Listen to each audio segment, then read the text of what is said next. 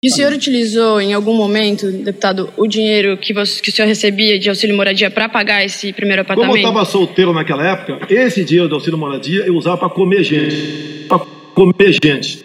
Para comer gente. Para comer gente. Tá satisfeito agora?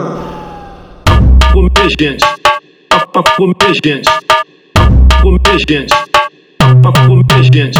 Vou comer você, vou comer sua amiga. Não quero saber de briga. Vai ter que marcar horário se quiser sentar na pica. Vou comer você, vou comer sua amiga. Não quero saber de briga. Vai ter que marcar horário se quiser sentar na pica. Chegou sexta-feira, dia de maldade e as malditas tá carente. Vou usar o meu dinheiro pra comer gente.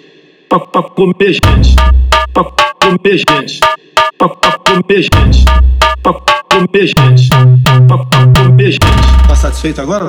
Não tá satisfeita? Toma pau na buceta. Toma pau na buceta. Vai, toma pau na buceta, piranha. Toma pau na buceta.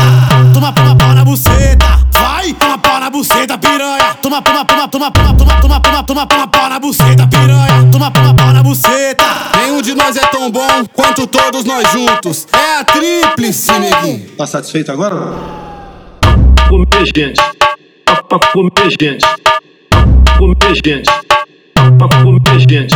Vou comer você, vou comer sua amiga. Não quero saber de briga. Vai ter que marcar horário se quiser sentar na pica. Vou comer você, vou comer sua amiga. Não quero saber de briga. Vai ter que marcar horário se quiser sentar na pica. Chegou sexta-feira, dia de maldade e as malditas tá carente. Vou usar o meu dinheiro pra comer gente. Pra comer gente.